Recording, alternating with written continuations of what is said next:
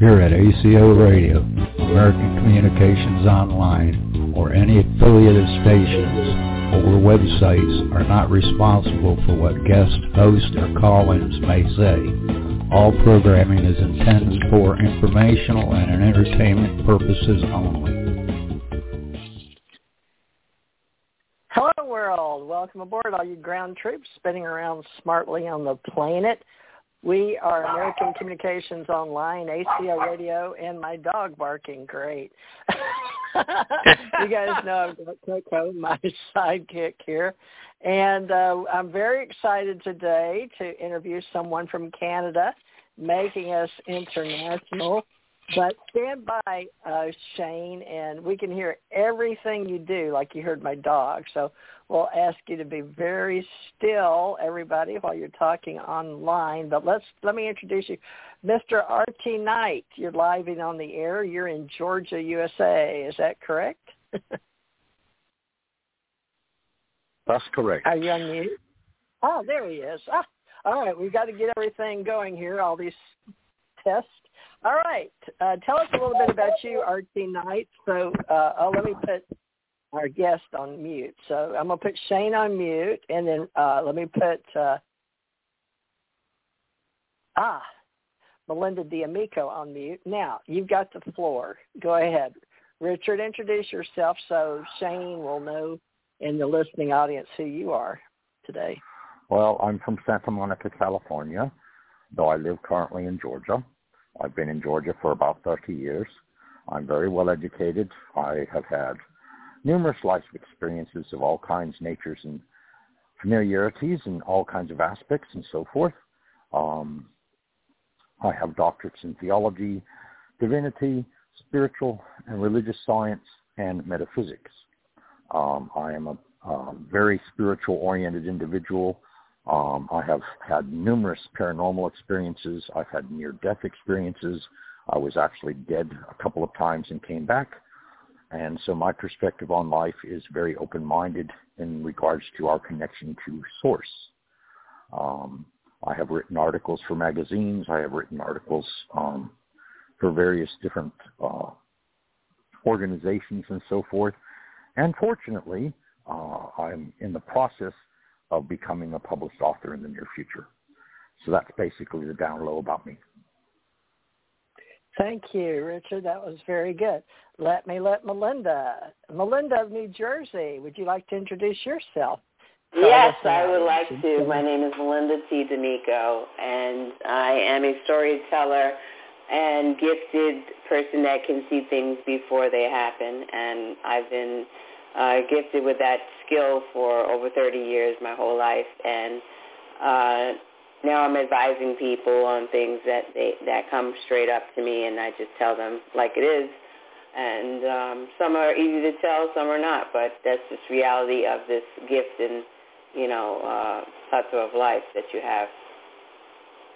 So I'm here. Thank you. With Ms. Teresa J. Morris and Mr. Shane Flannigan. Very good. All right. Yes, I'm Teresa J. Morris of Gulf Breeze, Florida, USA. And we're going to talk to Shane Flannigan of Canada. And I'm going to bring him on here to say hi to our co-host. But then we'll get started on his story. But let me read you this real quick because we've got a story ourselves to tell with ACO Press Club here in America. But we have gone international, and it's quite a big task after 9 years on the radio to help authors and life coaches and practitioners, but we found someone that fits right in with our ACO Press Club. Shane Flannigan will join us from Canada. He's a former law enforcement officer, and he's prior government, military, security, first responders support. He's a supporter of arts and sciences. I've even seen a little tattoo on his hand of Santa Claus, which if you can see his pictures here on Blog Talk Radio, you'll see he's got a white beard, so we'll ask him if he still has that. Now, I've learning about Shane as you do. He's a friend of mine on LinkedIn as an entrepreneur, author, and he's an international author, business and life coach, and has a shamanic practitioner. I guess we'll find out if he does rituals or whatever, but The curious thing about his story is we're going to learn is he's a 20-year survivor of PTSD, post-traumatic stress disorder. So as a life coach, I'm sure he helps many in that category. That's related to debilitating anxieties, all which he suffered from as a result of a violent traumatic incident that I'm sure we'll hear about that occurred. Now, let me see here. His wife is, I hope I'm saying this right, but he can, I don't know if it's Michael Lynn or Michelle Lynn, but I'll ask him to help me in a moment with that. So he speaks about personalities and his journey and his coping skills, which I'd like to know more about because he's going to share his dark shadow days. As you know, in our esoteric metaphysical world, we all talk about our shadow, and he calls it with the invisible journey. So maybe he has a twist on words that we're not accustomed to hearing, but this will be fun. And we all sound different. You can tell Richard's from California, but he speaks with his grandmother's Irish accent. And Melinda is from New Jersey, but she actually is from New York most of her life, so she has a Bronx accent. And I'm from the South. I lived all over the world, but the military put me in Kentucky after 20 years, and I married, so I have developed around my family a Southern accent, although I went to University of Alabama, and my children were raised in Birmingham. But I am an author, and you guys know I've been here 9 years, and I'm a psychic medium as well. And my girlfriends that do events with me are all about me starting to come out. So they wanted me to do more psychic medium life coaching work. So we're going to try this together. But I don't know how long Melinda or Richard's going to be able to stay. But let's get Shane on here.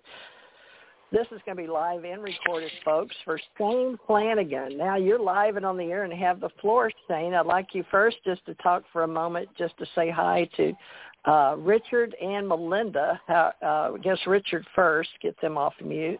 Richard, do you want to say hi to Shane? Hi, Shane. How goes it? Hi, Richard. It's a pleasure to meet you. Likewise. Thank you very well much. You doing well this evening? Yes, I certainly am. It's a beautiful, hot August evening here in Canada, and I've had an excellent day today. So it's really been I've really been feeling at my best. That's fantastic. Wow. And Thank Melinda, you. Would you like to say hi to get going with Shane so you guys can... Hi, Shane. How are you? Good evening, sir. Well, good evening, Melinda, and what a It's pleasure it is to talk to you. This evening. Thank you so much for having me. I look forward to the chat and the learning more about you. Thank you very much. Okay. All right. Well, Shane, I've got your readout here, and it looks like you're going to have to tell us, if you don't mind. Start with, were you born in Niagara? I really like to do a little research here in the beginning of an interview to get everybody get a good feel for you, because we all weren't born in the same place, obviously, from our accents. But I want to know if you were born there and your accent, it will be more of a northeastern or Canadian. So tell us about where you were born and where you grew up and went to school, if you don't mind. Yes, no problem. And you can hear me okay? Yes, sir. Richard, let me ask Richard if I need to turn you up any. Richard, is I can hear you. Fine? Okay. Can you hear me, Teresa? Richard, I'm hearing Shane and Melinda both very well. Okay, good. Okay. All right. Then we'll go forward. All right. That's great.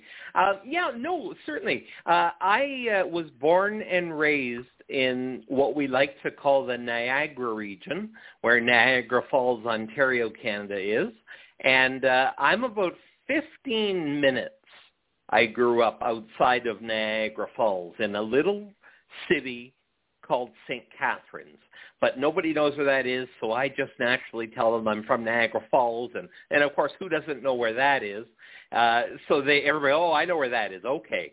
So I grew up here, and I moved away to another area of our province for some time. And it was the first time I had went away from my hometown. And my wife Michelin, which I gotta commend you, Teresa. You said Michelin, and that's the correct way to say her name. Not many people get that. Well, I said it two ways. I wasn't sure. But it's not spelled like Michelin tire, but that's what probably in America we would think of as Michelin tire, but it's spelled a little different. But, yeah, thank you. Is she with you today? She's off looking after the kids. Yes, she is. She's in the house, but off looking after the kids today. And it was really. It's really. I love the area that I'm in Canada here, right along the Niagara Falls, New York, Buffalo border, at the Peace Bridge, and so I enjoy crossing over the border and really enjoy your country of the United States of America.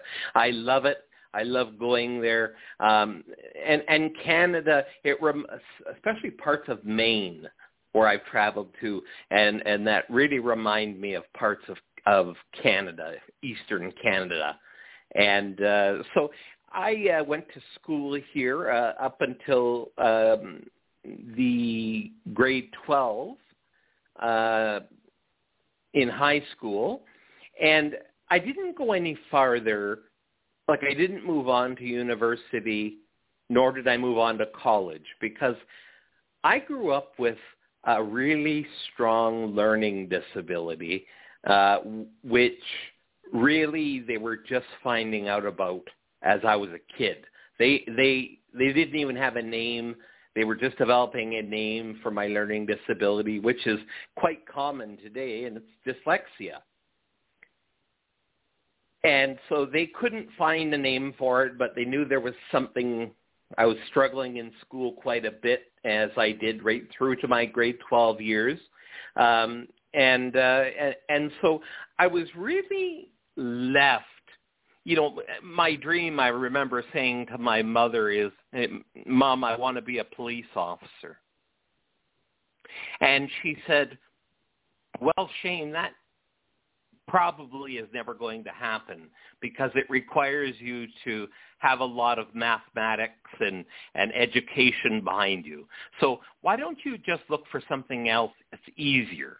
And I had my heart set on being a police officer. So although she tried to not hurt my feelings and tried to maybe make life a little easier on me, I was determined. And I get that from my mother, being so determined. and I was determined to educate myself through high school in law so that I could fulfill my dream. So that's basically it as far as where I grew up and what growing up looked like for me. Okay. Well, you've gone on to be a well-known speaker around your area. I lived in Rochester, New York for a while. As a matter of fact, I saw my first UFO split and have little things come out of it up there. So I've always been interested in that area of the country. And Richard Dolan lived up there, a well-known historian and speaker. So Shades of Broken, tell us a little about how you got into this Shades of Broken with your website, and I've seen your photos of speaking. I haven't seen your a YouTube. I don't know if you have a YouTube out there. Yes, I do. Okay. Well, tell us about how you got all into this, I guess, life coaching and becoming a well-known speaker. Was it due to your PTSD or your injury with law enforcement or what? Before you got into the shamanic practitioner? I'll take us back to when I got on the police department, and I had envisioned a certain experience, and it was helping people. Being on the police department, I thought, was my way to serve. And yet, really what it became was racing from call to call to call, from anything from a cat in a tree to a domestic dispute. And there was always a pressure there that you had to clear that call and get on to the next as quickly as you could. And I really connected with people on that job. And I thought I could spend the time that I needed to help them. But again, the wheels of the system want you to produce and clear backlogs of calls to 911 or on the regular non-emergency number. So it really became like a hamster wheel for me. And I had worked undercover drugs with our police department. I had done numerous undercover operations, as well as uniformed patrol, where you were in a marked patrol car. And there came a time where I said, I want to be my own chief of police. In fact, I want to run my own show where I can take as much time as I like to help people. And with that, we created Niagara's very first private law enforcement company. And so I took the idea of the public police and my experiences with them and brought that into a private for-hire setting. And I trained all of my security officers in arrest powers. I had them trained professionally by the local police department and certified so they could go out and arrest where needed people who were on our properties doing things that they weren't supposed to be doing. We also had a canine unit, which I was a part of. And so the dog would come on patrol with me in my patrol car every night, and we would go and check the various properties that we were tasked with and hired to do. And I did that for 10 years. I did the public police for 10 years. I did the private sector work for 10 years. And it was getting to be about the 9.5-year mark. And my wife would say to me, why are you still going out on the street? You don't need to do that anymore. You can sit behind a desk and do the paperwork, but you really don't need to go out and make arrests anymore.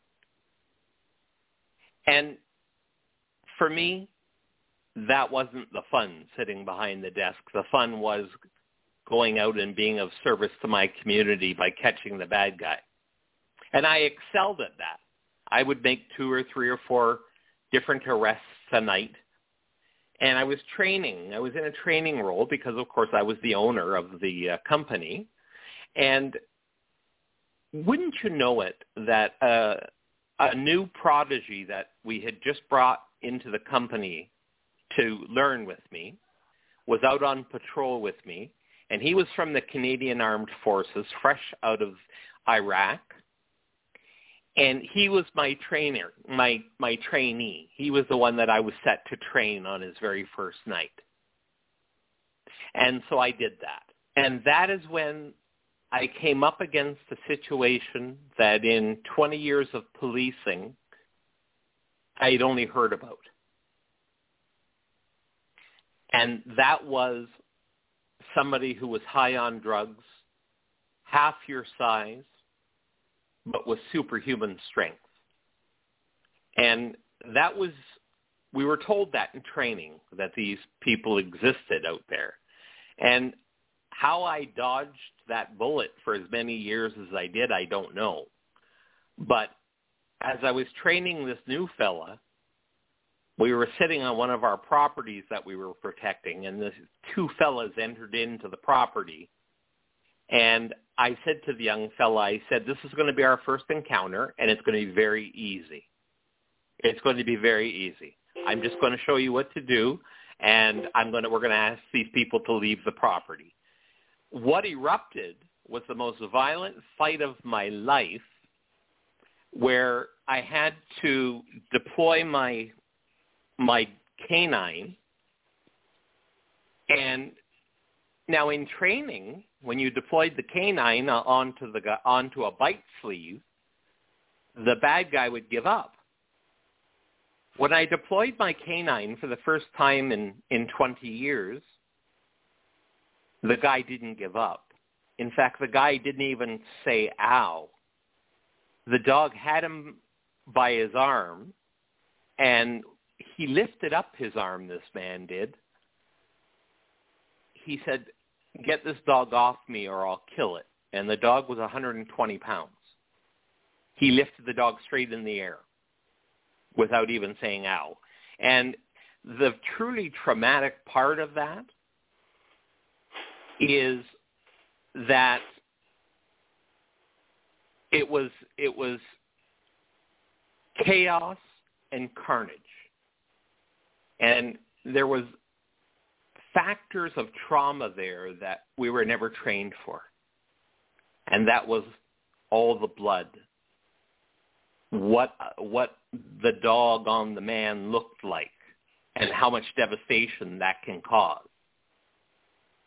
And so while I'm kind of in this dreamlike state, everything begins to slow down in the incident.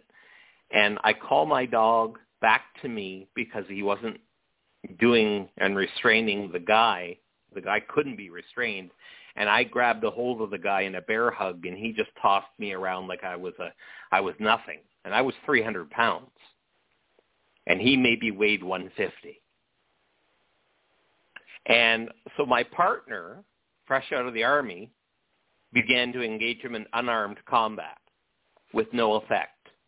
Devastating techniques that were attempted to use, that were used in a military to try to take down a man were not effective on this guy. He began to beat both of us up, and I deployed the dog a second time to no avail. Once that had no effect on the man, I pleaded with him, please just sit down. I'll call an ambulance for you, because he was full of blood. And I'm not trying to trigger any of your listeners, but he was full of blood from the 2 bites. And he wasn't complaining, but I was trying to reason with him at that point. And he wanted to go. He tore his shirt off with his teeth. And so he's bare-chested now, and he said, let's go again. Now, how scary is that? After all of that, he tore his shirt off, his T-shirt off, because it was a summer night. And he said he tore his shirt in 2 with his teeth, and he said, let's go again. And I was exhausted. The kid I was training was exhausted. None of my tools were having any effect on him whatsoever. And in fact, when the police arrived to assist us, after we were kind of sent on our way and the man was taken to the hospital to get his wounds tended to, everybody at the office when we went back said, what was it like? What was it like? And they were all high-fiving and that. And I wasn't doing that, because all I felt I had done was hurt somebody. And I thought there had to be a better way than just going through that huge fight that I just went through with this guy. And so it took about 3 months before I started to exhibit signs of post-traumatic stress disorder. And I would lose my temper. I'm a very quiet, mild-mannered person, but I was a raging lunatic at times at home. And this was unusual for me, and this was the first signs of trouble. And as I let it go, and we got into 6 months, I began to see people that weren't there.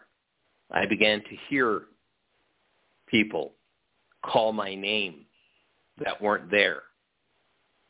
I thought I ran over people with my patrol car in the middle of the night, only to stop the car, quickly jump out and look underneath, and no one was there. They were like ghosts, but I thought I'd actually hit them. And so that brings me home. And I would hear voices calling my name in the middle of the night when I arrived back home after my shift.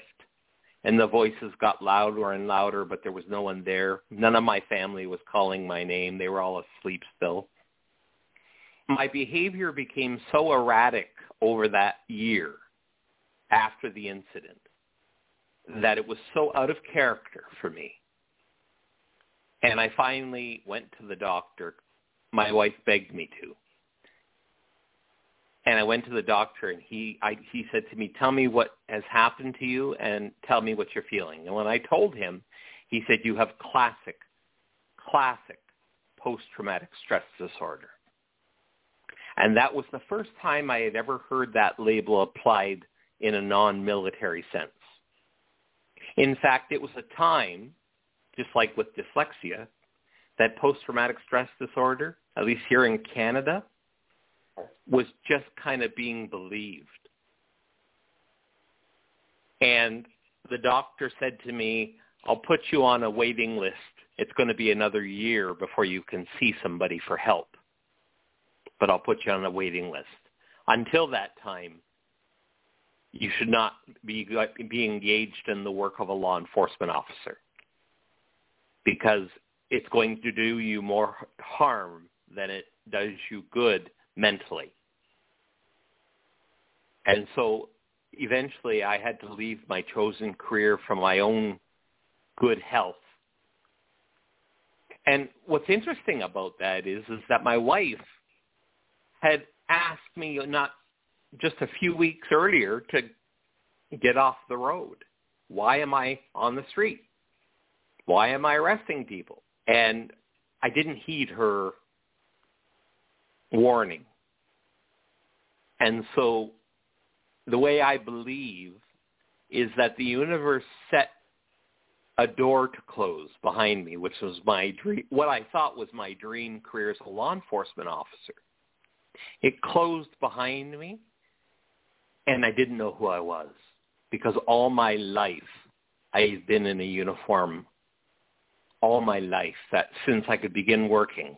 I worked as a security guard, then I got into policing. I was always wearing a uniform, and that uniform, I didn't know it, became my total identity. And I had lost that identity when I left, and I didn't know who I was. And because of that, I sat around on the couch suicidal, and my wife had to go work 3 jobs just to keep us afloat while I just sat on the couch in this kind of haze. And she said, we're drowning in debt. We have to get you to do something. And I said, I don't know what to do. And it is at that time, and you'll really appreciate this fact, it is at that time that I had a good friend, and he said to me, he said, you know a really easy way to make money? And I said, I've lost my career. No, I don't. He said, become a clown, a children's clown. I said, what? And he said, yeah, just go and have a costume made and go and do birthday parties. And you can make money at doing that, and you'd be very good at doing that. And I thought, I have no idea. What twilight zone have I entered into where I've gone from law enforcement to it being suggested that I be a children's clown doing birthday parties? So I had the suit made. I bid on the hook. I had the suit made, and I started to do children's birthday parties with no knowledge of clowning or how to do them. Everything I did, because I didn't know how to do magic, was funny, which a clown is supposed to be most times. my career took off to the degree that my wife actually got involved in it, kicking and screaming, because she works a full-time job on top of that. And we would spend our weekends traveling around the country doing clowning gigs for parties and corporations, and you name it, we did it. So that was the very first introduction to spirituality that I had, which was being a clown. And a clown is one of the most spiritual characters in this existence because he's a shapeshifter, isn't he? And so it kind of opened my mind to what was coming. It kind of opened my mind to what was to come. And that is really where, after 6 years of doing clowning, which I had no idea I would be doing for so long, after 6 years of doing clowning, I found myself, how can I say this? I found myself, it takes a lot of energy. When you're depressed and suicidal, it takes a lot of energy to be happy or to act happy, to put on a social mask. In this case, it was the mask of a clown, which literally hid my face. But I had to be happy, and really in my head, I wanted to die. But yet people loved what I was doing. And after I started to get tired after 6 years. It takes a lot of energy. And somebody said, well, can you do Santa Claus? And I said, sure I can. So I grew my beard in, and I donned the Santa Claus role.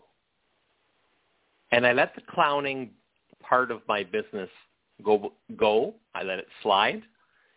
And I focused on doing Santa at Christmas time, and in the summertime, Christmas in July.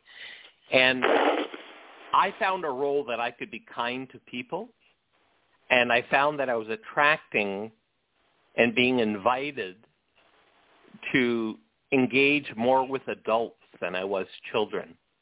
Adults would come up to me crying and asking me to heal them and asking me to say hi to their loved ones in heaven.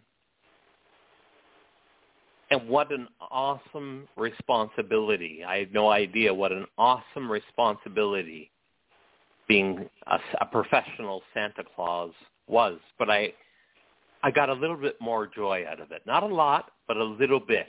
It was an awesome responsibility, and I still wasn't really well with the post-traumatic stress disorder. So I kept Santa because it was only 6 weeks. But each year that went by, I would find it harder and harder and harder, and I would become anxiety-ridden, putting on the costume to go out to do the Santa work that I was hired to do. And so I found that very interesting. So I'm still dealing with the mental side of it. By this time, my doctor had called me and said, we found you a psychiatrist. And I paid out of pocket to go to a private trauma specialist during this whole time while all of this was going on. So I'm in cutting edge post-traumatic stress disorder therapy. I'm a clown. I'm a Santa Claus. It's all working very well. The psychiatrist is loading me up with medications that make me feel more balanced and less sad. Let's put it that way. Less sad, not completely eliminating it. And so the same friend that recommended years earlier there that I become a clown then said to me, there's a shaman teacher in the wilderness in Ontario that you should go to and study ancient indigenous healing ways with. And I thought, wow, my friend has really got some great ideas, but we've never talked about this kind of stuff. So he sent me the ad that he had read in an article that he had read on this shaman in the wilderness. And I contacted her and spent the next 2 years studying with her in the bush, because I really needed to get better as fast as I could. And she taught me the indigenous ways. Shamanism is the teaching of the indigenous ways. A shaman would be the witch doctor or the medicine man of a tribe. And in every culture, there are shamans. And so the one I would study with we would learn to work with plant medicines and learn to do rituals. Yeah, I remember, Teresa, you mentioned rituals earlier. Yes, definitely. There were plenty of rituals to learn and different rituals for different things that were going on in your life and moon phases and so forth. And it was actually an education that I could have never imagined. And it helped me so much. It expanded my mind from a very black and white law enforcement officer thinking, from a very narrow scope of thinking that we had, which was just to go out and arrest bad guys, to, hey, there are good people in the world. There are good people in the world, and I can help them through shamanism. And so I went back home after a couple of years of back and forth, living with the shaman and then coming back home to my family, and then spending a month here and then going back out to the shaman. Over that period of time, I learned to work with spirit. And this was the first time I had ever learned about working with spirit elements and spiritual things and the language and what it meant. But I'll tell you, it felt pretty darn good because it gave me a creativity release that really helped take the feelings of depression and anxiety and really subdue them. It didn't eliminate them, but it subdued them. It made them less. And that worked for a while. And I'm working still with the doctors, the shaman, the psychiatrist now. I've got a medical health team that's in place from the best of the best and to the most unique, that being the shaman. And I thought I had a pretty well-rounded way of looking at things. And when I finished my studies with the shaman, I will tell you that I left there greatly enriched. And the therapy that I was going through, this cutting-edge PTSD therapy that I was going through, that I was paying out of pocket for, it seemed to be working as well. Except that with this cutting-edge therapy, it required me to go back to my childhood and work my way forward through life in a therapy session. And I did that. And when it was over, she said, "Congratulations, you're cured. It's been nice meeting you." And I left. And I was good for a few years until one day I woke up and something had went wrong within me. Something had broken, I felt. That's the only words I can use. Something had broken inside of me. And I went back to the therapist and I said, I'm feeling just like I did when I first got post-traumatic stress disorder. I'm feeling that sick. And I haven't felt that sick in 20 years. And she said, well, there's some new cutting-edge therapies. I'd like to try one with you, but it requires us to go back to you being a child. And I thought, well, we've just been through that. I can't go back. And in fact, with each session I did with her, I became nauseous because it was like reliving a hell all over again. From a child where I had sexual assault issues and I had bullying issues and you know, then into my identity as a law enforcement officer and that mask that I wore and the clown and Santa Claus. And I just felt that I couldn't do it. I couldn't start again. And within a very few days of that mindset, that I can't go, of me saying to myself that I can't go through that again, I had a good friend that called me up 20 years after meeting her. And we got to talk. We hadn't talked in 20 years. And she was living about 3 hours from me. And she was a life coach. And she called herself a transformative life coach. And she said, I'd like to have you as my client. And I want to show you something that I think may help you. I said, listen, I feel very, very sick right now. I said, I'll do anything. I said, anything than to have to go back in the past and relive my life in a therapist's office, anything. In 4 sessions, 1-hour sessions, she totally alleviated my PTSD symptoms.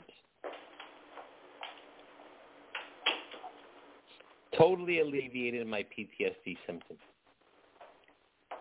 And she took a chance on me, and it totally changed my life. And it was from that experience that I said, this is what I found that I love. This is what I want to do, and this is how I can help people the way she has helped me with this transformative life coaching that she did. And so gradually I let go of that 20-year therapist that I had worked with for so long that had wanted me to go back in time. I just said to her, I need a break. And she said, that's okay. Take a break. No problem. And I engaged with my friend instead, who showed me the most peaceful way to live that I can ever say that I've ever found, and to live life in a very freeing way. And so as I'm learning this with my life coach, my wife and I are at dinner one night, and she says, we really are a shade of, all of us are a shade of broken. And I said, wow, that is really great. And so it was my wife who came up with the name of my life coaching firm, Shades of Broken. And that's how that was born. Wow. I don't know what to say. You're an excellent speaker. I don't know. You just took me to a place where all I wanted to do is listen. So you're an excellent speaker, Shane. Thank you very much. You bet. It's a great story. But let Richard and Melinda ask questions. You know, people are all uniquely different. No two of us are alike. And I'd like them to just feel like they can get to know you as everybody out there that are listening around the world. And maybe they've got a question or two that somebody out there would like to know. But Melinda, do you want to go first? I know you probably need to go in another 15 minutes or so to help your husband. But, yeah, you're on. Go ahead. Yeah, I'm here. You want to ask? Would you like to ask Shane a question about himself or his business? That was really, really an interesting lead into the conversation of himself and sharing a lot about what made him come to fruition as what he is passionate about in life today. That was a wonderful story. Thank you. How did she get the name Shades of Broken? How did it come to that part, you know? Well, like I say, my wife and I were at dinner, and we love to get into these deep discussions about life and humanity and how it all functions. And so we're having such a discussion at this restaurant. And I said, you know, everybody, like our parents, for instance, we viewed them as these great gods of knowledge, and yet really they were just broken people, same as us. And that's when my wife said, we're all a shade of broken in our own way. Yeah. And it doesn't mean that we're going to be that way all our life, but it means that at some point in your life, you're a shade of broken. You're a different shade of broken. And then you work on yourself, whether that be internally or however you do that, to heal up that part of you that's broken. So that's where that name came from, Shades of Broken. I think it gives everybody an opportunity and I didn't want to limit my help from anyone. I wanted to serve humanity and and give them the chance that my life coach gave me. And so the Shades of Broken gives everybody a chance and doesn't exclude anybody. Anyone, okay, yeah, that's a good way of explaining it. That's a wonderful, interesting explanation there. Thank you. What do you consider your strategy or format of transitioning people's lives or helping them? It is based on three. Basically, it is based on the principle that you are seeing everything that you are living and seeing. You're seeing from the outside in. Okay. When in reality, we're projecting a movie from the inside out. And we believe what we're seeing. We believe what we're seeing because the movie is full of ego. The movie can be full of different messages that we've been shaped with as we grew up. It can be shaped with how we were raised. And so it is a movie that we play. I like to say that when we're first born, we're a clean slate. We have an artist's canvas that is clear. And I teach people that they kind of got away from that for a while. But once we're put on our mother's chests as babies, we will never really know until later in life when we decide we want to find out who we were to be. Does that make sense? Yes, it does. 100%. And so I teach people to come home to themselves, to come home to their heart. And, you know, I had a client that said to me, I have to Google on the computer something how to respond to this situation or that situation. And I said, you don't need to do that anymore. The Google is right inside of you. Everything you ever wanted to know about life and you is within you. You've just lost your connection with that because you were raised by people with limited maybe skill or not, but they've shaped you in such a way, influenced the way you're acting and thinking in your adult life, that many people that come to see me to come and live my lifestyle. I teach people to live my lifestyle, which is a lifestyle of peace, tranquility, and living in the moment while knowing that everything and every answer you ever needed is inside of you. And the universe will bring to bear, if you want to do something with your life and you have a way that you want to go in your life, all you have to do is co-create that experience with the universe. And your life, every moment, can be pressure-free. It can be worry-free. And there are times that you'll forget when you're first learning and you'll fall back into what I like to call a thought storm. And that's a storm of your thinking. And so I teach people not to pay attention to their thinking as much as to how they feel in their heart. And I had a shaman once say to me from Greenland, he said, the longest distance is from your head to your heart. And so that's what I teach people, how to get to that place.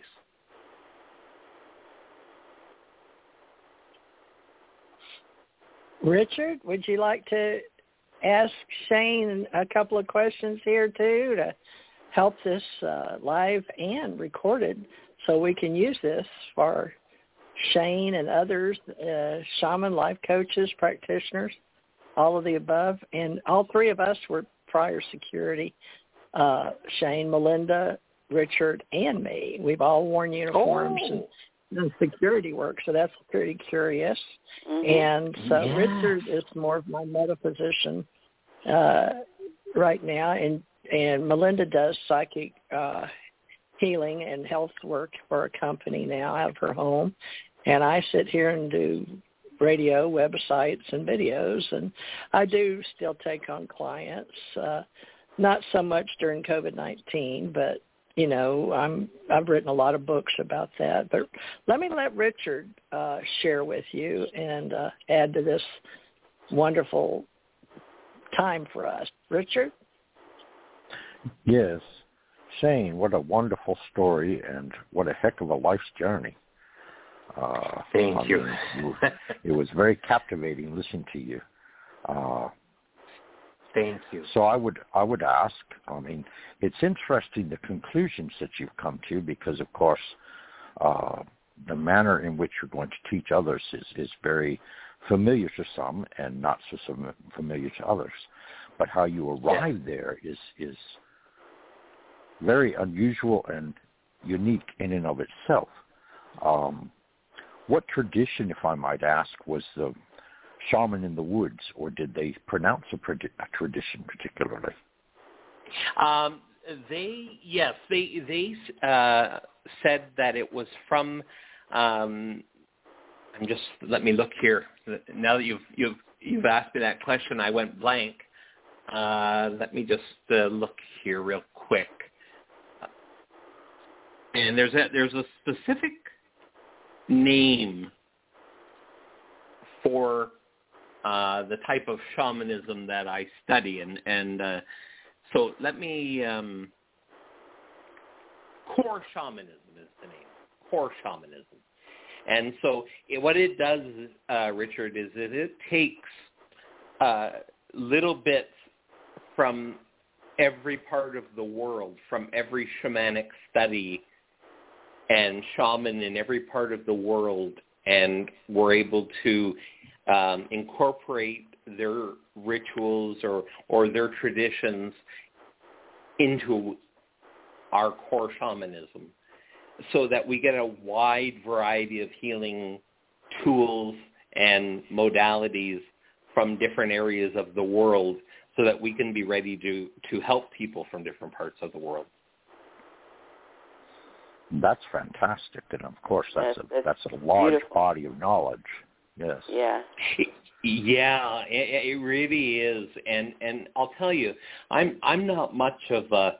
I know you don't know me, on a real personal level, but I'm probably the farthest person from an outdoorsman that you can get. And so it was a really interesting and intimidating way to learn to heal, because I was both fearful because of the unknown of the experience of shamanism when I first started out, and I had no spirit experience. I had no universal contacts that I was aware of in my policing days. So the closest thing I could understand as I learned about this was that, there was some healing here. And it was going to help me in some form or fashion. And then as I grew to know more about shamanism, it's a field of study that is fantastic and is used around the world for healing in so many different ways. There's no one correct way, which I love.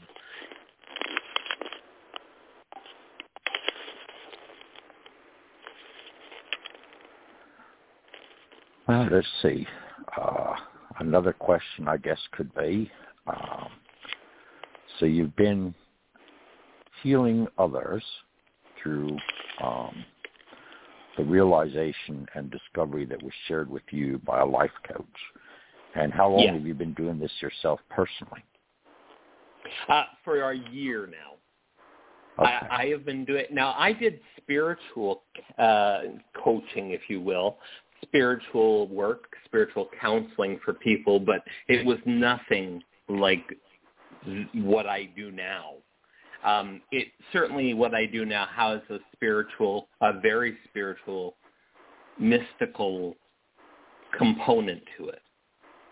And does it have many features of shamanism? Absolutely. So I've been helping people in this particular way as a life coach for a year now, and I'm just beginning to write a series of books on the experience of healing yourself and being able to heal yourself, so that people don't have to wait in line like I did way back when I first was diagnosed and I was told help was a year away unless you wanted to pay out of pocket for it. I wanted to create a series of books that people could have right now in their hands and on various topics, maybe suicide, maybe depression, maybe PTSD, this type of thing that they could reach onto the bookshelf for and do one topic per book based on what I teach now and all of my years of experience. And we're just embarking on that, myself and my co-author, B.L. White. We're just embarking on writing these books now. And our first one is set to be published next week, as a matter of fact. Mm. And it's called Energy at the Table, and it's going to be a great delving into the spiritual side of what became of me, and then we will go on from there to do topic after topic. and in a very conversational, easy to read and understand way. Well, people are waiting in line for help. They can grab a book from somebody who has been there and lived the experience. That's fantastic. Thank you. Of course, thank you. Another interesting synchronicity is of course, Teresa has always pledged herself to help others. I have done likewise, and Melinda has done likewise as well. And yes, there are coincidental backgrounds as far as life experience is concerned, with security, with working in a law enforcement capacity, in teaching others, whether it be topics in a classroom or whether it be helping others gain insight from your own personal experience. So you could say counseling's always been a role there. And then, of course, you bring in the mystical side and the psychic side and the sensitivities. Again, there's a great commonality between us all in that regards, because more or less you could say in a nutshell that your life as a whole has been on a continual path of self-discovery, so that you would learn how it is to turn inward, so that you would recognize that you were looking at yourself and planning things for yourself from outside of yourself instead of inside of yourself, even though that sounds like double talk, I'm sure. No, it makes a lot of sense. It does make a lot of sense. It makes a lot of sense. But everything you say, Richard, is accurate, and everything you've said, Shane, spot on. The dynamic and the explanation that you were able to bring to the surface is phenomenal. It's, everybody has different ways of explaining, but yours were very emotional and poignant and colorful in the sense that you fed emotions and feelings while you were taking us through the journey. And I'm so grateful to have witnessed that with you this evening. Well, thank you very, very much. I will say that, and I know if you have to go, did I hear you had to leave at any point? No, I'm good. You're okay. All right. One thing I learned, and I think, thank you for your kind words and thoughts. I am so honored that you would say that. One of the most interesting things I've learned on this journey is that we get for the average person, and I see this in the military as well now, because I'm seeing it through new glasses. I'm seeing people through a new set of lenses. And so what I see with people in the military, people in policing, people in security, is we take on and take off that uniform so often and live that life of righteous living in conjunction with societal norms. You really fall into that brainwashing. And so that the uniform that you wear, and what I learned is, and this is truly for me, for myself, and I'm just speaking for me, a great insight. You see, what was so uncontrollable for me as a child, in the law enforcement profession or in the security profession, who's in control of the situation that you come across? Most times it's you, because you're the uniform that shows up to the scene. And what I didn't see was the unhealthy side of it is that we become, or at least I became, my uniform. And when that uniform was when I finally had to take it off because I couldn't go back to that job because of the PTSD, I realized only then what I had done. And I had blended two totally different things and made it one thing. And it wasn't a healthy thing. I became the uniform became me, the lifestyle became me, There was no healthy outlets. You know, we've heard this type of talk and this type of expression. But so I also teach corporate CEOs, don't fall into that uniform role where if your business goes bankrupt tomorrow, you will lose yourself along with your business. You have to remain your own person operating a business if you're the CEO. And if you're a person that's just going to work, then you're a person just going to work and you do a job, but that job does not have to become your uniform. Because life changes, as we all know that are on this call. Life changes. Never say never. I always tell people, never say never. You think you're in something that you're going to be in for your lifetime, and maybe you will. But there's a lot of people changing jobs in midstream of life to do what they really wanted to do in life, not what they were forced to do to make money.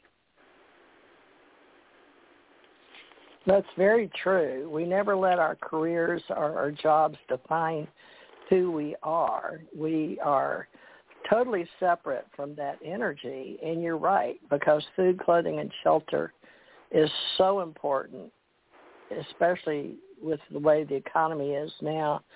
So at this time, life coaches can offer a lot of support to people if they know they're out there. So one of our jobs is to make sure that people can find life coaches and our authors. I have an independent publishing company, and I like to help people get their books out there. But, Jane, you have that special gift, I think, is there's a pleasingness about your voice. And have you never done radio prior, or do you do radio shows? I didn't ever ask you that. That's a great question. I did do radio for a very short period of time, and then COVID hit, and our local station had to be shut down, and I had just kind of been into it for the first 3 months.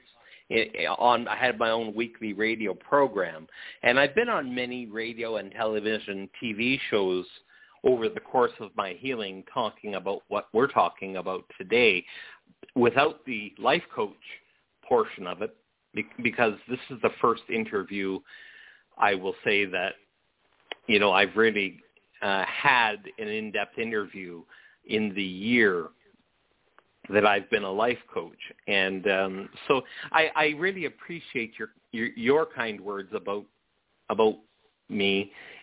But I really have to say that it is, you know, I had somebody in the grocery store the other day, the lady that was checking at checkout, and she was checking me out all my groceries, and she said, you know, you have the loveliest energy. And I said, well, thank you. I appreciate you saying that, but it's not really mine. It is and it isn't. It's the universe. It's that light that comes from the universe that you're seeing shine through me. So it's not necessarily me. I won't take that credit. I give that to the forces that are beyond me, that are of a universal nature, that are co-creating life, my life and my clients' lives with me. So it's really, you know, I've never been happier. And one thing I said to my life coach is that she was the first one to introduce me to the concept of labeling. And so as soon as I was labeled with having post-traumatic stress disorder, I fell into that label. So I went from one uniform to a mental uniform. And I wrapped my arms around the label. I held on to it because it was my life raft. not because it was helping me. And so since beginning with my life coach a little over a year ago, I look at it that now it is the time for me to understand what is really going on for me. How I take what I like to say 1 minute for myself every day to say, how can I be of service to me first, and be then of better service through being of service to myself, and really taking that time to do a lot of self-care, which I do, which creates the happiness. And people then feel taken care of around me because I'm taking care of myself first. And a lot of folks I find that I work with put themselves absolutely last. Therefore, that's important for you to say. It that. is important, yeah. Yeah, they make them. We have a lot of caregivers listening. We have a lot of caregivers that are listening. They're not just practitioners and educators, but over 9 years I've built up a huge following of people in the medical business. My daughter died of cancer, and I met a lot of people in the integrative medicine positions that helped with music and art, and came to the cancer hospital in Tampa, Moffitt Cancer Center. So it really changed me being with her and my husband before that, or being around death and dying. But I wanted to do a life coach, so I wrote a book called Ace Guide by T.J. Morris, but it's only $10. But it's about all the life coaching differences, from coaching like people thought of as sports coach. When I said, well, I'm a life coach, it sounds better than a psychic medium, but I'm a psychic medium. My friends are psychics. To be honest. So I do all of it, but, I like life coach a lot better. But, caregivers are some of the most giving, and that's why I guess that made me want to talk about it, is you're mentioning about yourself first. And we always say, in a jet plane, which I don't know why that seems to stick with my caregivers and life coaches, is in a plane that is losing altitude and it's going to crash. They'll always tell you to put your mask on, then you can put it on your child, which you think you can always put your children or your relatives first. But without your body and without your oxygen, and we see that, and we have to remind them to breathe, which you hear a lot of people in, life coaching and shamanism and metaphysics and caregiving, to breathe and, just take a breath. And we'll ask you to take 3 breaths and, to let your energy and anxiety release sometimes. And right now we really do want to appreciate, Shane, all the people that are giving as caregivers, the doctors and the nurses and the first responders and those in the ER and all the people helping our, sick and needy. Can you address that without saying the C word? We're talking about the pandemic, folks, but we don't want to, really buy into the negative. But can you give some caressing words, Shane, in your life coaching to all our people out there that are helping other people, to make them know that they're in our prayers and our thoughts? You said it, Teresa. That's one question I was going to ask him. Yeah, no, absolutely I can. Absolutely. I in this case, in this particular question, I'm going to tell you something that I learned from a great, great man, and I use it every day. And anybody can use what I'm about to tell you as a caregiver every single day. And that is to, at some point in your day, take 10 seconds. And Fred Rogers was the great man I'm talking about, the great Mr. Rogers. And I saw him speaking in front of a group of students on a video I was watching, and he did what I'm going to tell you now, and I fell in love with the concept, as I'm sure you will as well. And that is to take 10 seconds to quietly close your eyes and remember all those people in your life who have helped you, who have been able to lift you off bended knee, and who you've been able to lean on during tough times. Let's take 10 seconds to remember those people, those helpers, because one thing Fred Rogers' mother used to tell him, he told this story, was when you're in trouble, look for the helpers.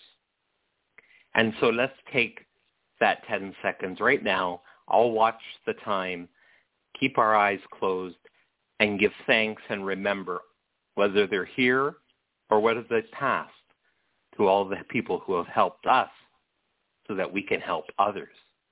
Let's do that right now. I'll let you know when the 10 seconds is over.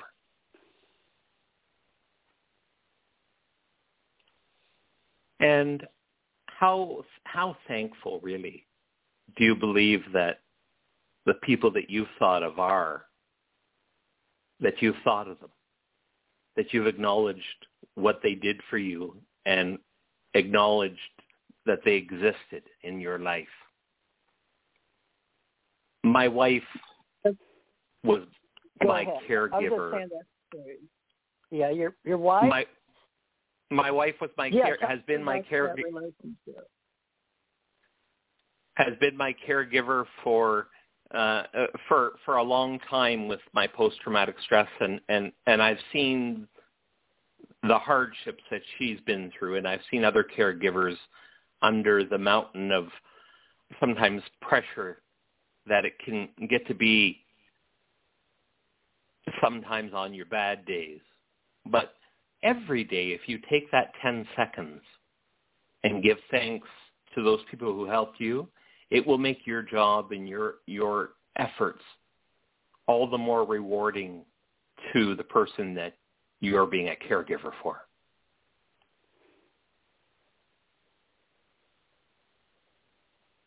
Just those memories, you're right.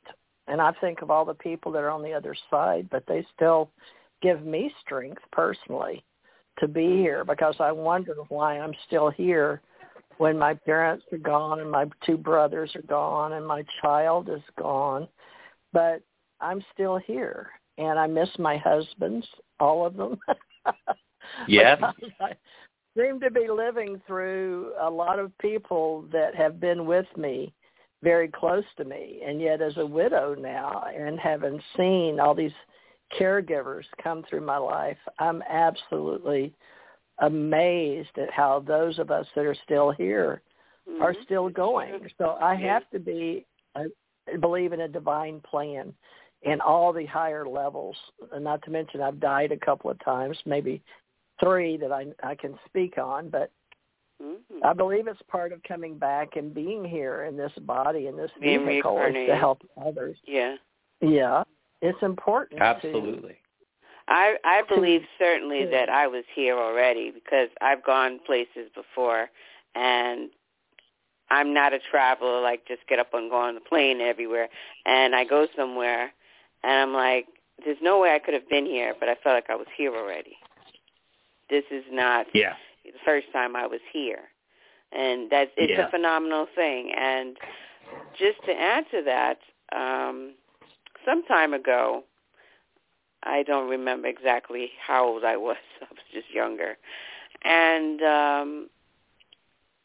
I came up from a Christian Baptist way of life, church, and, but I like the Catholic Church. For whatever reason, that just was my thing. I love listening to the hymns and the words, and just something, it does something for me when I hear it. And someone said to me, are you a shaman? And I said, a shaman? No, I'm not a shaman. He says, are you one? I said, no. Would you like to be one? I said, I am not. I'm open to learning about it and, whatever it takes to become one. And he said, I'm going to tell you from my practice and where I stand, I think he has 50 years or whatever. He said, my vibration was more powerful than his when he started. So it's like something that, like, you have the, it's an innate quality that's there within you. It's either for you to activate it or make it happen. And I found that interesting. And I'm going to tell you, as a child growing up, I always see a lot of sorrow, a lot of pain, and people in crying and desperation and need and wanting to be healed. And I know someone like that right now as we speak and in general. And when he said that to me, I said, I'm very open to it. I would learn it. And he said, oh, you're natural. You will be a natural if you put your head to it. You're not like other people. You have to, like, teach that too. It's something like you have, So I was listening to what you're sharing, and how does that is so pronounced when someone feels your energy? Like, can you feel that through me talking to you here, or you would have to be in person?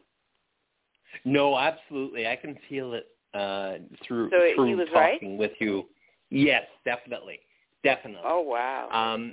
The only way, one of the only ways to become a shaman is to be called one by somebody or by another shaman. And so I'm a shaman. You're a shaman, absolutely. My shaman 70s. I had a gentleman tell me I was a natural shaman, but he gave me a book to take care of as a shaman, but he showed me an entrance into trees when we were back in the 70s. That was when, they were writing Chicken Soup for the Soul? Is that? For the Soul, yeah. Yeah, if you remember those books. But so that's an interesting way. So go on with your exhortation there about shamanism and a shaman. And I just was shocked because I said, well, I've never really called myself a shaman or shaman, but I have. And then, you know what happened for me to learn that it's so true? I met another woman in the metaphysics world, and she said to me, can I ask you a question? I said, sure, anything. Go right ahead. She says, are you a shaman? I was like, no, I'm not a shaman. and that was last year. And she's like, would you like to learn how to activate the skill that you possess? I said, by all means, I would love to do it if I can help people. Yes, I would. Yes.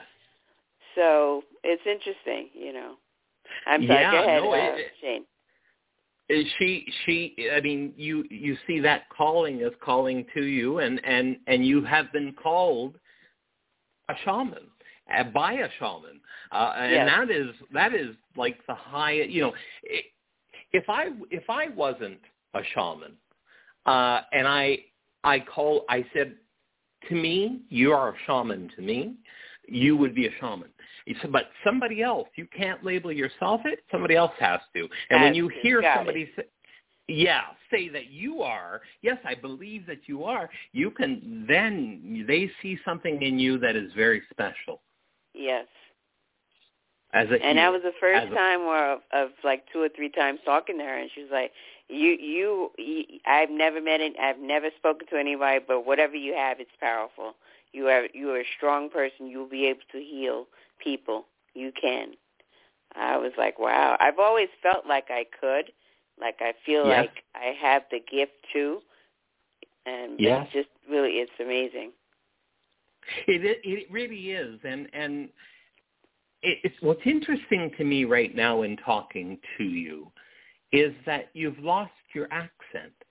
And you are coming through with a clarity without your accent that you had at the beginning of the show, and I'm hearing you lose it, and it's almost like you're changing your speech patterns or something of that nature.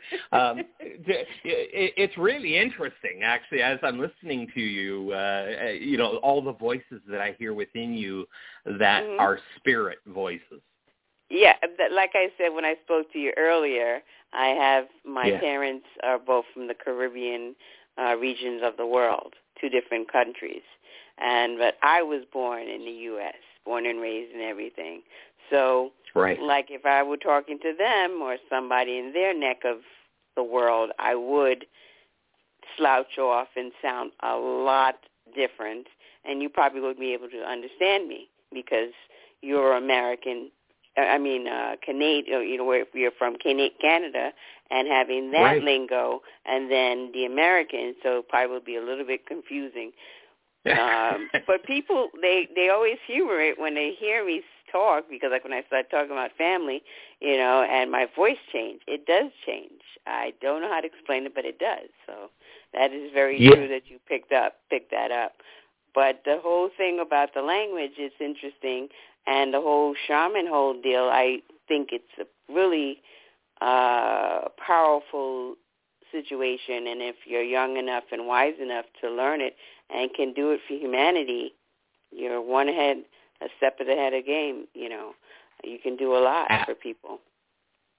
Absolutely, and the beauty of including the different aspects, like I will bring in different aspects of shamanism into my life coaching way of life in teaching my clients. And it's, as I look into their faces, their new faces, I see myself in them for the first time, being that new person in something that a fish out of water, so to speak. So for instance, you always, at least here in Canada, and I'm not sure how it is in the United States, but everybody's always fighting cancer and fighting this and fighting PTSD and fighting, and I always tell people, no matter what it is that ails you, if you fight it, it's going to fight back. And what I learned in the shamanism training is that everything is alive. Everything is alive. Disease is alive. And so as shaman, we work with disease. Whether you want to put it as one word, disease, or dis-ease. We can work with that energy, that alive energy of that illness or that situation that has an alive energy to it, because everything has an alive energy to it. We can work with it as opposed to using a language of fighting to win against it.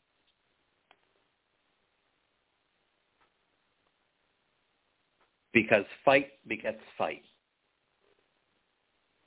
And so I really ask people to, whatever it is, whether it's a backache or it's a headache or something worse, don't do things to fight against it. Work with it. Understand. Ask it to leave you.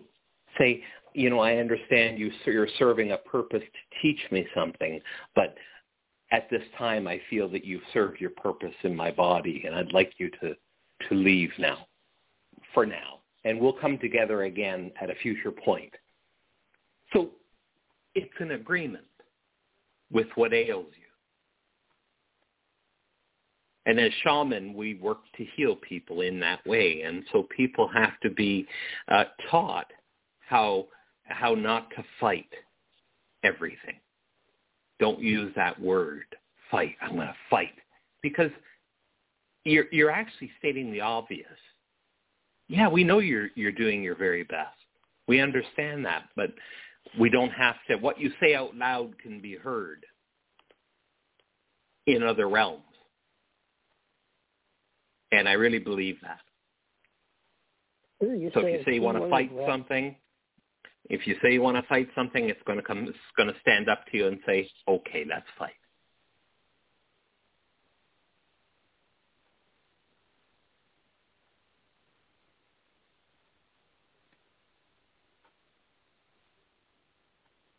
Yeah. So that is one of the philosophies that I live by. And to know that every morning now that I get up with this new paradigm shift, and of course, we're just coming out of what I consider we're coming into a very interesting time. We're coming out of an old paradigm and into a new one. And the word on the spiritual street, as they say, is love is the word and caring is the action. And I love people. And I remember one of my other life coach mentors saying, you can use all the pretty words that you want when you're in this helping business, but you've got to truly love people first before you can help them. And he said, because if you're just using the pretty words and you really don't like people and you really don't like working with people, you can do a lot of damage. Mm-hmm. And so I love people. I truly love people first, and then I want to help them. And that is only after making sure I'm okay first. And I'm in a space that I can show up to you. I can show up to whatever you give to me. I can show up and be impactful and leave an impact on you. No matter where you are, I can meet you on your level.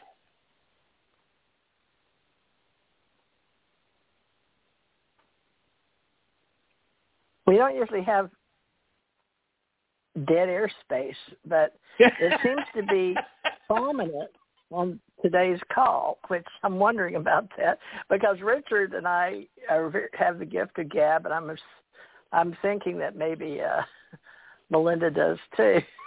Yes, I do. That's sure what all this is about.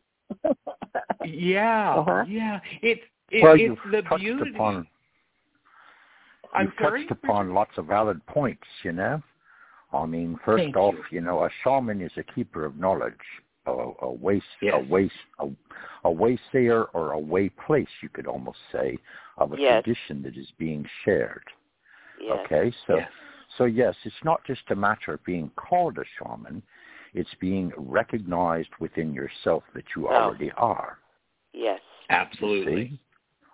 Absolutely. And when that lady told me that, you're actually 100% spot on with that.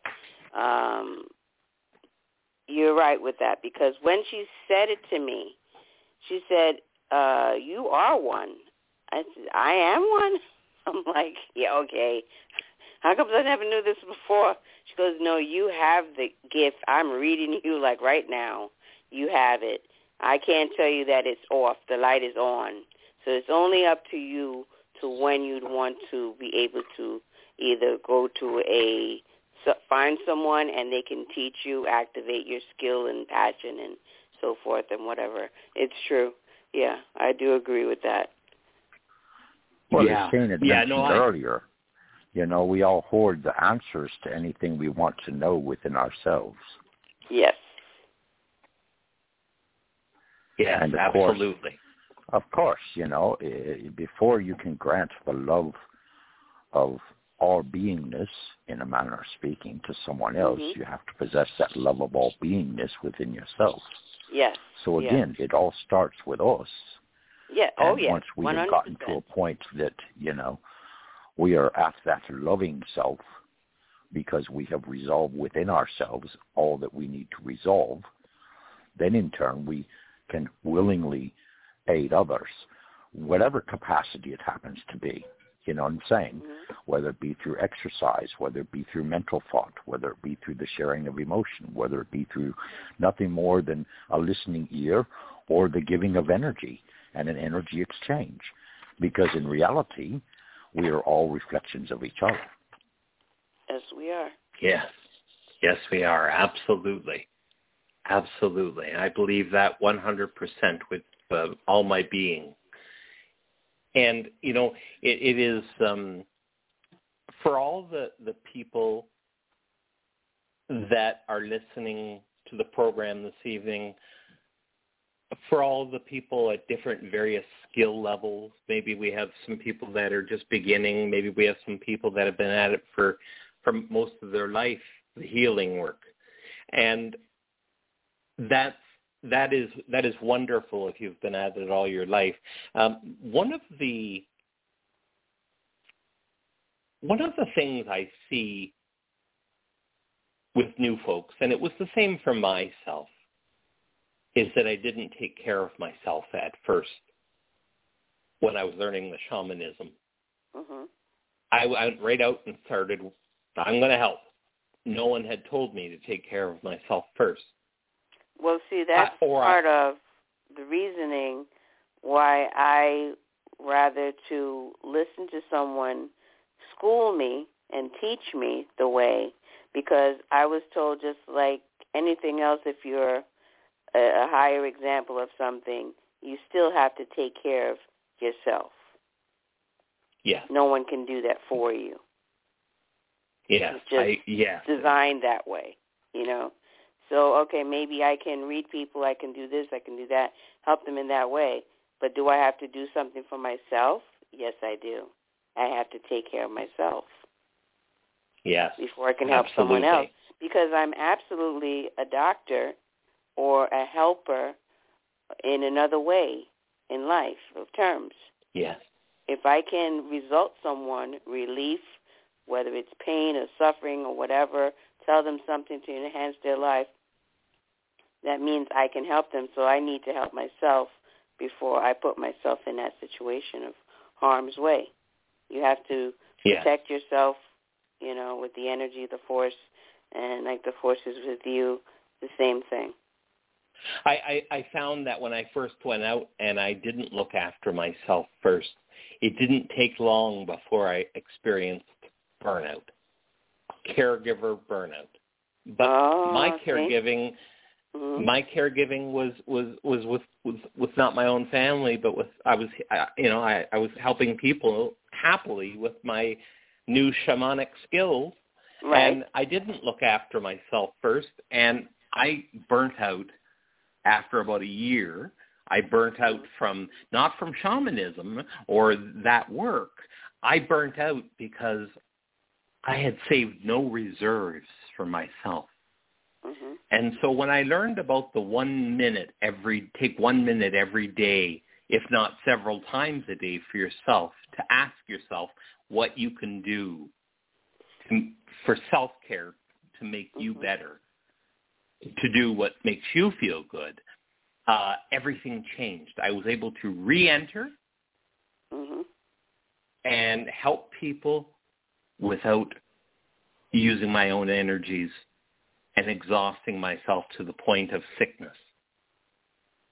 And so that is a really important point I wanted to get across, as I'm sure you guys talk about in your program all the time, is to really, you know, it's great to say that you help people, but you can't do that if there's nothing left of you to give. Exactly. Yes, that's so true.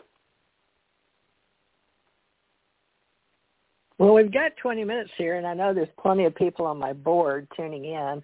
I wish I trusted myself enough. I pushed the button, but they couldn't hear me, so I guess that part of my board's not working.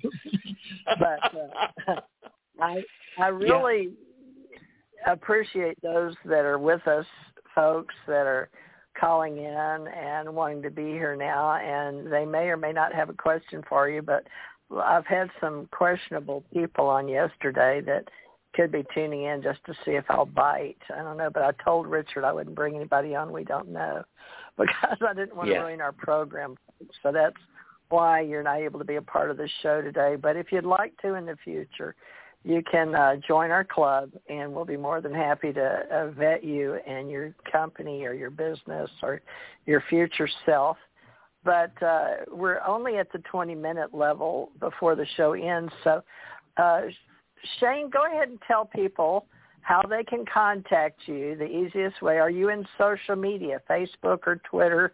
I know you're on LinkedIn because that's how I met you, but go ahead and do a little promo for yourself if you don't mind, because before people get too close to the end, and let people know how to contact you. Thank you so much for that opportunity. I do appreciate that. I am on all social media. I'm on Facebook. I am on YouTube under Shades of Broken. Shades of Broken, all one word. If you're putting in my website, which is shadesofbroken.com. Now, I'm only going to say this next part because something happened yesterday when I was explaining the name of my company, and they called it shaves, like you're shaving with a razor. And so it's actually with a D, like a blind you would pull down over a window, a shade of broken. Shades, plural, shadesofbroken.com is my website. You can find my special Facebook group, Shades of Broken. Join that group. I'm doing daily videos. YouTube, Shades of Broken. Again, there you can see I upload 2 to 3 videos a day across all my platforms so that people can get a bit of a sampling of what I'm about and what I teach. And, of course, I think you had mentioned earlier, Teresa, I think it was you anyway, about the Santa Claus on my hand and the tattoo of the Santa Claus on my hand. And I will tell you, to this day, I still do Santa Claus every year for my community. I will take 6 weeks off of my life coach work and dedicate it solely to doing the work of Santa Claus. There is pictures on my Facebook group, Shades of Broken, of me in my Santa Claus outfit, and it's in a nice little cool video that I put together. But it is truly, I feel as if I really am serving one calling, and whether that be as the life coach at shadesofbroken.com, or whether it be a Santa Claus at Christmas time. It's all spiritual work. And one thing my shaman teacher once told me, she gave me a Christmas book all about Santa Claus being a shaman. And back in the day, Santa Claus, the Inuit people their shaman would dress in red coats with white fur, red for the blood of man, white for the fur of the animals that lived in the Arctic. And she said, so really, she says, it's interesting that you're a Santa Claus because they actually, this is just another version of the story, but maybe you'll like this. The up in the Arctic and up in the colder regions, they have psychedelic mushrooms that grow. And what the story goes is that the reindeer would actually go and eat those mushrooms, urinate, and the shaman would come along and collect the urine and then eat it, therefore consuming the psychedelic mushroom component through the urine which gave the reindeer the appearance of flying. Now, what do you think of that? That is something I would never expect to hear, but just, mind-boggling. Amazing. It really is. And I've kind of fallen in. What's amazing is that I've fallen into this, not by accident. Mm-hmm. No, it's not. But by purpose. 100%. And not realizing what I was falling into was purposeful. Mm-hmm. And now I realize that. Now I can look back in hindsight, and although I only live in the moment, and that's something for people that I can share with you as well. I live not in the past, and I don't live in the future. I live in the moment by moment reality where nothing is wrong. Moment by moment. I take life in extra small bites because, gosh, I was eating a lot of life for a long time, and I got greedy and gluttonous with life, and that's when I got sick. That's when everything changed. That's when the law enforcement door shut, and this new, more awakened door opened, and now I find it hard to remember those days in that uniform. I can only see today. And so I encourage the caregivers and anyone looking to slow their life down.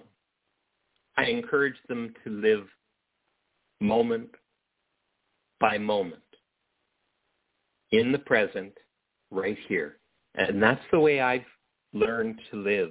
And what a blissful, blissful state of silence and beauty that is. So anyone who would like to walk with me in the lifestyle that I know now, they can go to my website, shadesofbroken.com, or the Facebook group that I have, and message me. I would love to hear from you. Listen, even if it's just to say hello, I'm curious about something you said on the show that I heard. Ask me the questions. It doesn't cost you anything to ask me a question.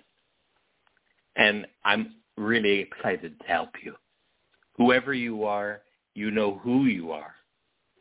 I'm really excited to become a part of your life and to have you become a part of my life, just as the three of you as the hosts of this show are now a part of my life, and I'm so thankful for that.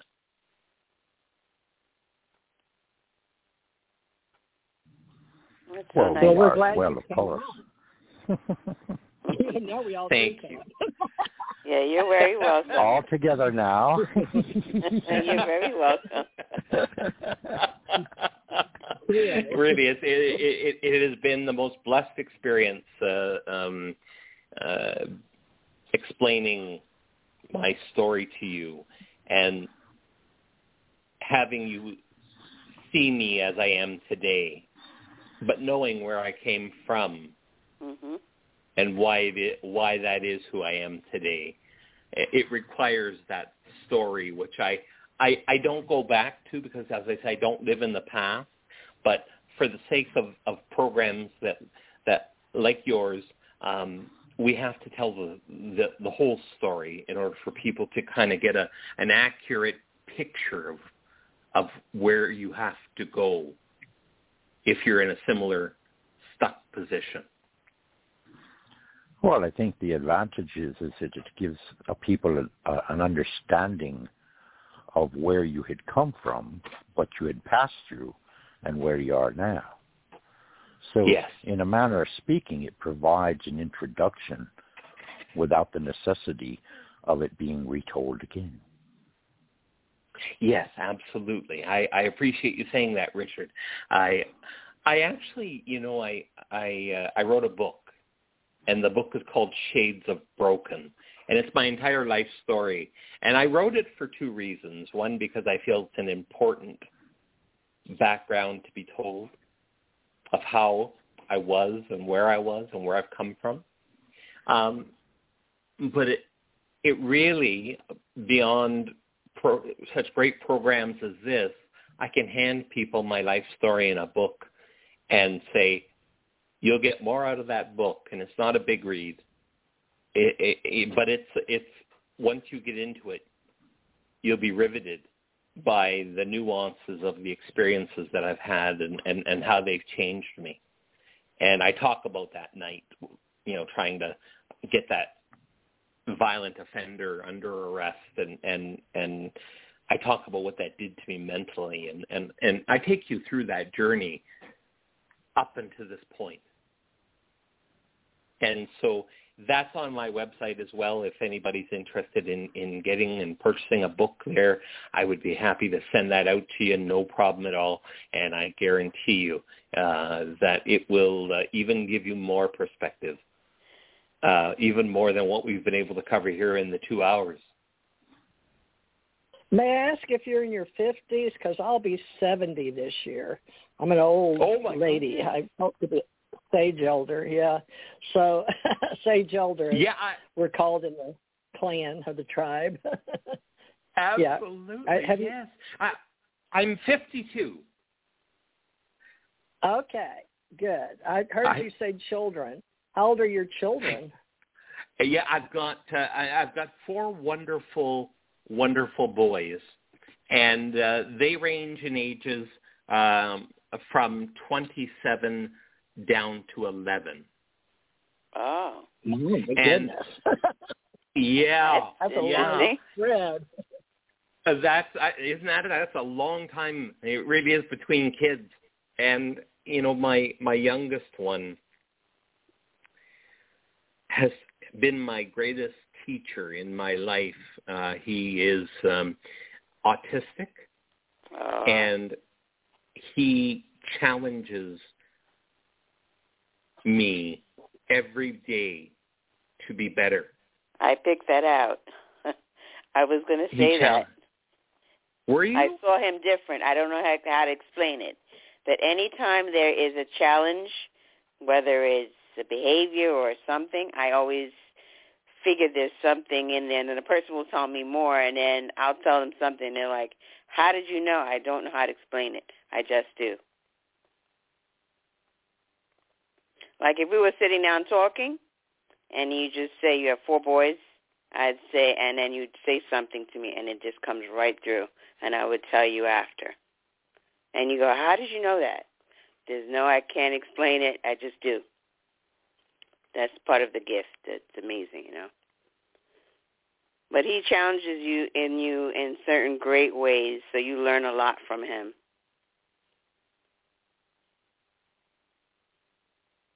Hello? Is anybody there? Oh, I'm still here. Is Shane there? Shane, are you here? Hello? Yes. Yes, I was just sharing that my ability to, my gift with being a psychic advisor, a person, and reading people. I usually pick up when people tell me they're children, the problem children. I just can't explain it. They'll say, how do you know? I just know, and I'll just say something and I tell them, and then like, yes, you're right. How did you know that? Can't explain it. But he challenges you in some wonderful ways that you learn every day about him and more about him and how to deal with him. Yes, because the sign, and I'm sure you recognize it as well. The sign for autism is a puzzle piece, and it's such an applicable symbol for autism because you really never know what you're going to get. And all my children, we get along great, but really my youngest one, he puts the best lessons in front of me to learn from. Oh yes, he does. And he isn't where I am. He isn't really into the spiritual part yet. He calls it Daddy's weirdo stuff. He's way on top. He knows what's happening. He does. Absolutely, he does. And you know something, as a child, as the youngest child, he and I we learn together on a level that requires sometimes no words even.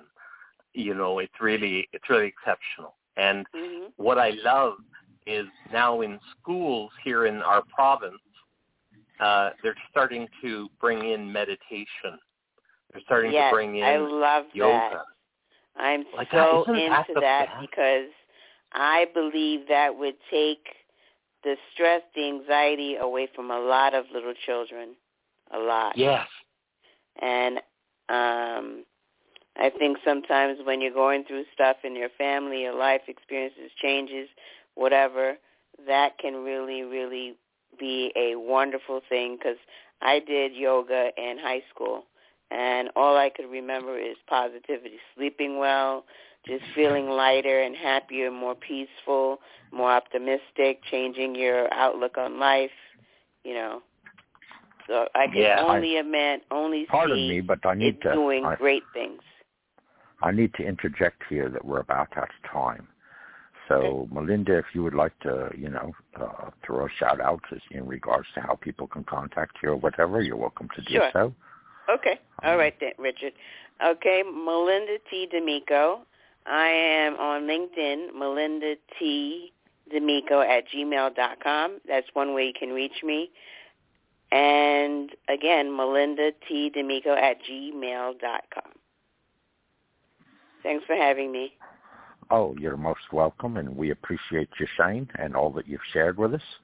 Lots and lots and tons of insight. As you say, you can say a thought or voice an emotion, and people just pick up on it and know exactly, how to relate to and so forth. Absolutely. And let me say to all of you a heartfelt thank you.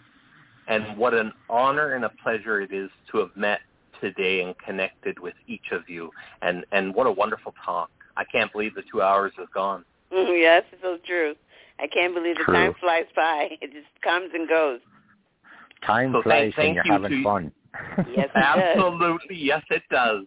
And I want to thank you all again, and I hope this isn't the last time we all talk. I've really enjoyed myself, and thank you to your listeners as well for listening to me talk. You're most welcome, and we've enjoyed it. Yeah, Go ahead. I hope we can have you back. Oh yes, I would love to have you talk again. Thank you. So, if you have a certain topic you'd like to carry or have us cover you live on the air, and we get out to all types of places. I'm absolutely amazed. I spent 9 years finding where to put podcasts and blog talk, and I think I've outdone myself because so many people say they see us all over.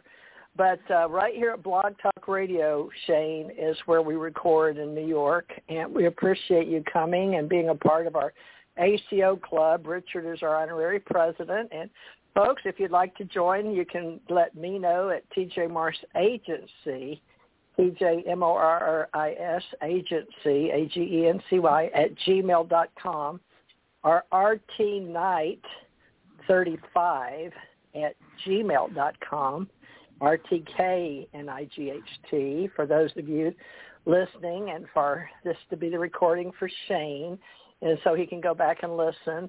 And Melinda D'Amico uses melindad854 at gmail.com. So we know those are the ones we get our email. If you're interested in joining us, if you're an author or life coach, that's who we are sponsoring right now on our American Communications Online. And they pay the bills for me right now because they are me. But so if you'd like to donate, it's TJ Morris ET Radio on PayPal. That's paypal.me/TJ Morris ET Radio. And that's 9 years of not covering the bills, but I did the best I could and this one hangs on.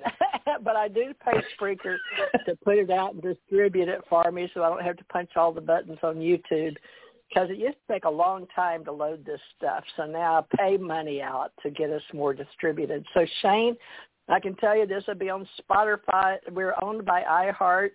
iHeart bought Voxnest, that bought Spreaker, that bought Blog Talk. So there you go. Oh, wow. Those are big names. Yeah, Spreaker, Stitcher, iHeart. So iHeart's our big mother company now.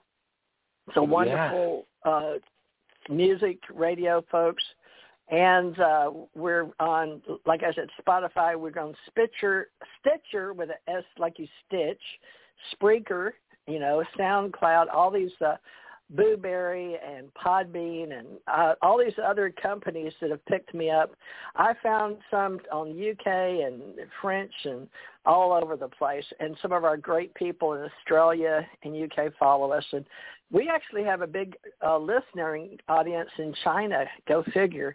I don't understand it, how that, I guess they translate it, but who knows? There's a lot of people in China, so but just about every country, the Emirates even. So we've been here 9 years, and we have a good following. But the people that we usually like to come on and talk to us were life coaches, and I haven't really had a shamanic practitioner so that I can remember, although like I told you, I've had people call me a shaman because of my healing, but then I did have training in the 70s, but I guess it counts, and I've been in and out of the country. But we have Dr. Rick Allen Miller on our board of directors for our Ascension Cosmos Oracles, and he has Richard Allen Miller, if you have a chance to look him up, Shane. So he's not in Canada, but he's close to it. He's up in Oregon on the other side. Now, you live in Niagara Falls, that I told you I lived in Rochester.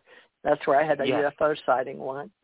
But he's on the complete other side. But Richard lives in Georgia and Valdosta, and you've been talking with Melinda, and she lives across from the Statue of Liberty, although she grew up in New York, and right there on the New Jersey side. So I worked up there, Bayonne Bridge is what they say, that delivering for years as a big truck driver from 95 to 2003. But worked for the military, wore the Navy uniform. Before that, I was in law enforcement. So love and light, everybody. Shane has a similar storyline to at least walk the path we did, so he knows what it's like to be in uniform, and now he is a full-fledged shaman. So life coach is another way to say that. We have many labels.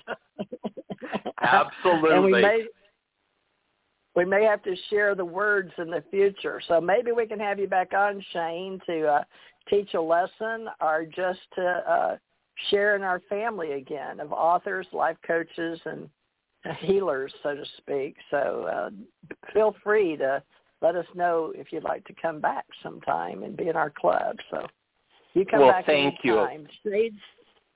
Shadesofbroken.com. That's your source, right? Shadesofbroken.com. And that's Niagara, right. Canada? That's correct. All right. But I serve customers all through the U.S. and Canada. Wonderful. Well, I hope you've enjoyed the show, folks. I think Shane is an excellent speaker. I'm sure he's just as good at being Santa Claus and the shaman healer. You can see his pictures here on blogtalkradio.com/TJ Morris ET Radio. Plus, I'll put him a page out on, I'm not sure which one, Mystics Guide, our Esoteric Guide, or our Spirituality Wellness Guide, but one of those probably. And, of course, I'll have him on TJ Morris Agency and TJ Morris ET Radio. So you'll be able to see a page for him. And, Shane, be sure and send me a list of links for people to find you besides your Shades of Broken. But I do have that one in the script. They used to not let us put, sources or links, but they didn't say anything about this one in the schedule here. So I guess we can leave it at source Shades of Broken.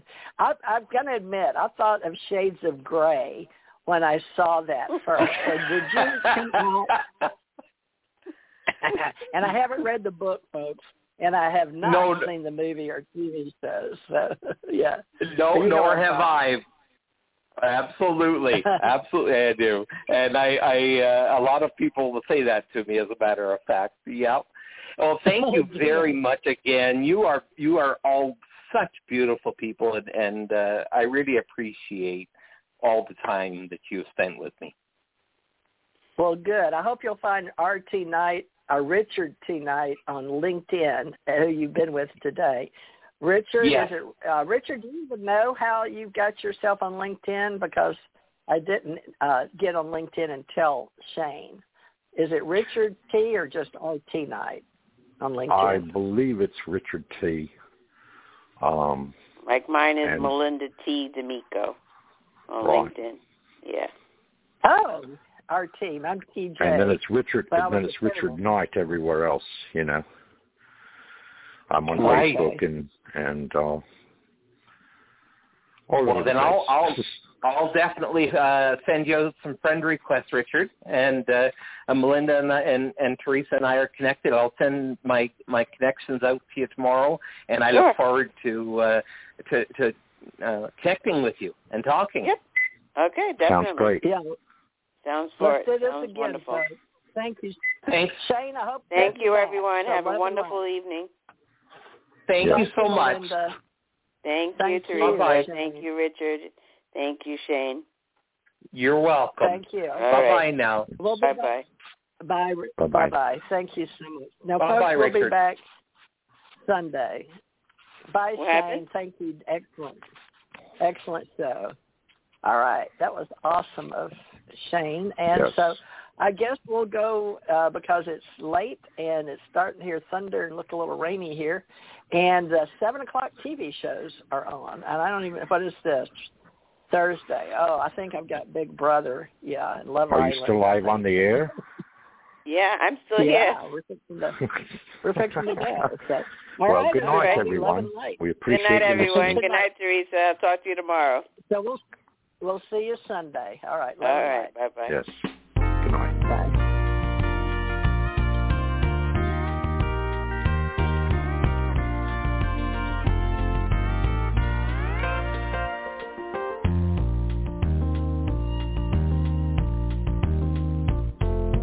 Such a feeling coming over me. There is wonder in most everything I see. Not a cloud in the sky, got the sun in my eyes, and I won't be surprised if it's a dream. Everything I want the world to be is not coming true, especially for me. And the reason is clear, it's because you are here. You're the nearest thing to heaven that I live. I'm on the top of the world looking down on creation, and the only explanation I can find is the love that I found ever since you've been around. Your love's put me at the top.